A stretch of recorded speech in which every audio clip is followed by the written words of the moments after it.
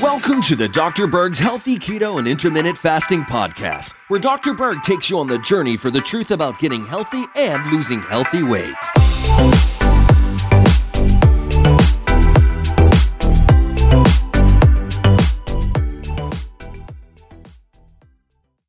We're going to talk about the seventh reason for weight loss plateau. All right, so you're doing keto. You think you're doing it correctly, but it's maybe not working. How do we make it work better?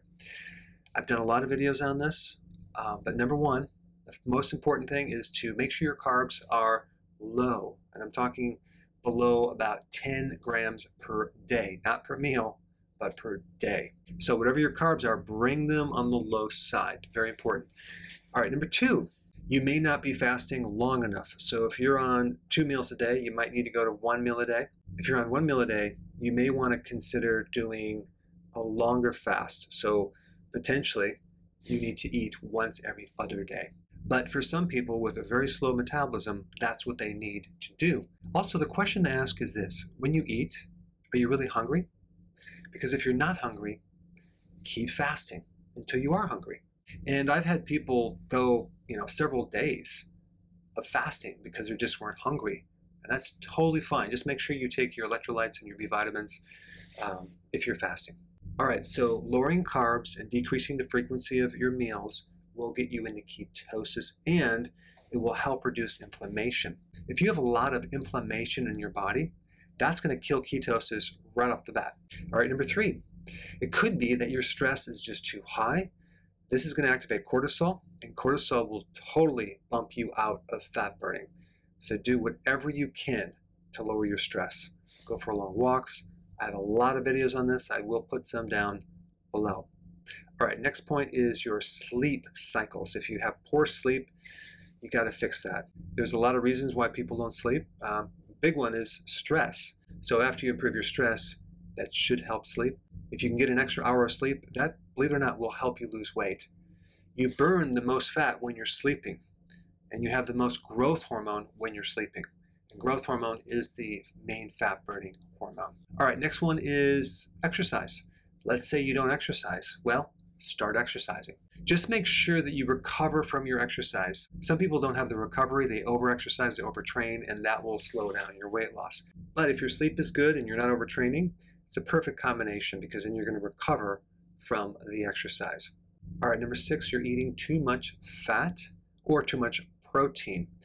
Now, there's nothing wrong with eating too much fat as long as your carbs are low, but if you have a slow metabolism and you're adding extra fat to, like MCT oil, butter, keto cookie bombs, things like that, your body's going to go after that dietary fat before your own fat. So you may want to consider bringing it down to right around 75 grams. You don't want to bring it down too low, but bring it down a little bit. That may help you. And make sure your protein is a moderate amount, not a high amount, because the extra protein will definitely turn into glucose and raise the insulin. All right, number seven, the seventh reason why you may be plateauing. You have a deficiency of your microbes, okay? You have a microbiome deficiency. You don't have enough friendly bacteria. Now, what does this bacteria have to do with weight loss? There's some very interesting studies. One study, and I'm going to put all these studies down below, show that when you consume regular probiotics, you will see significantly more weight loss. And you'll see an improved LDL, especially the bad LDL. It's called the small dense particle size. That actually improves when you take probiotics. All right, in another study, double-blind randomized controlled trial showed that there was improved insulin sensitivity, okay? Because you're improving insulin resistance.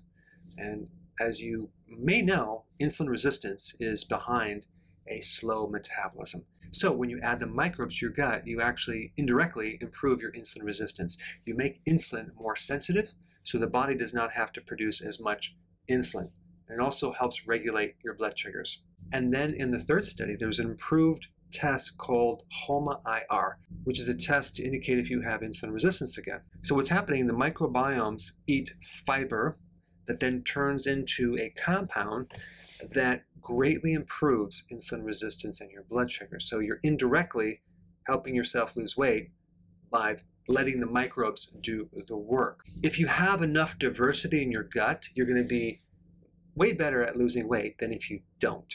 And also, this is another interesting point. When farmers use antibiotics, they can actually fatten their animals. So antibiotics make animals get fatter. Well, if you don't have the microbes in your gut, whether you took an antibiotic or not, that could be one reason why it's contributing to your weight gain. And if you don't have enough microbes in your gut, a lot of times you'll have inflammatory problems in your gut. That inflammation will totally kill ketosis. So again, low carb, fast longer, vitamin D, and then fortify with probiotics. And then the next point, like I said, insulin resistance is greatly improved when you fortify your gut with probiotics because the microbes eat the fiber, which then turns into something that helps your blood sugars. And just so you know, good probiotics can actually help build up your friendly bacteria, but fiber, okay, it's a prebiotic, doesn't make new microbes. It actually just feeds the microbes you have. The food that your microbes like to eat is fiber. And I'm talking about from non-starchy vegetables. I'm not talking about doing the whole grains. And the cool thing about fiber, it is the only carbohydrate that has zero influence on insulin. So it's good. Hey, before you go, if you're benefiting from any of my content, I would love to hear about your success story. Please share it in the link down below.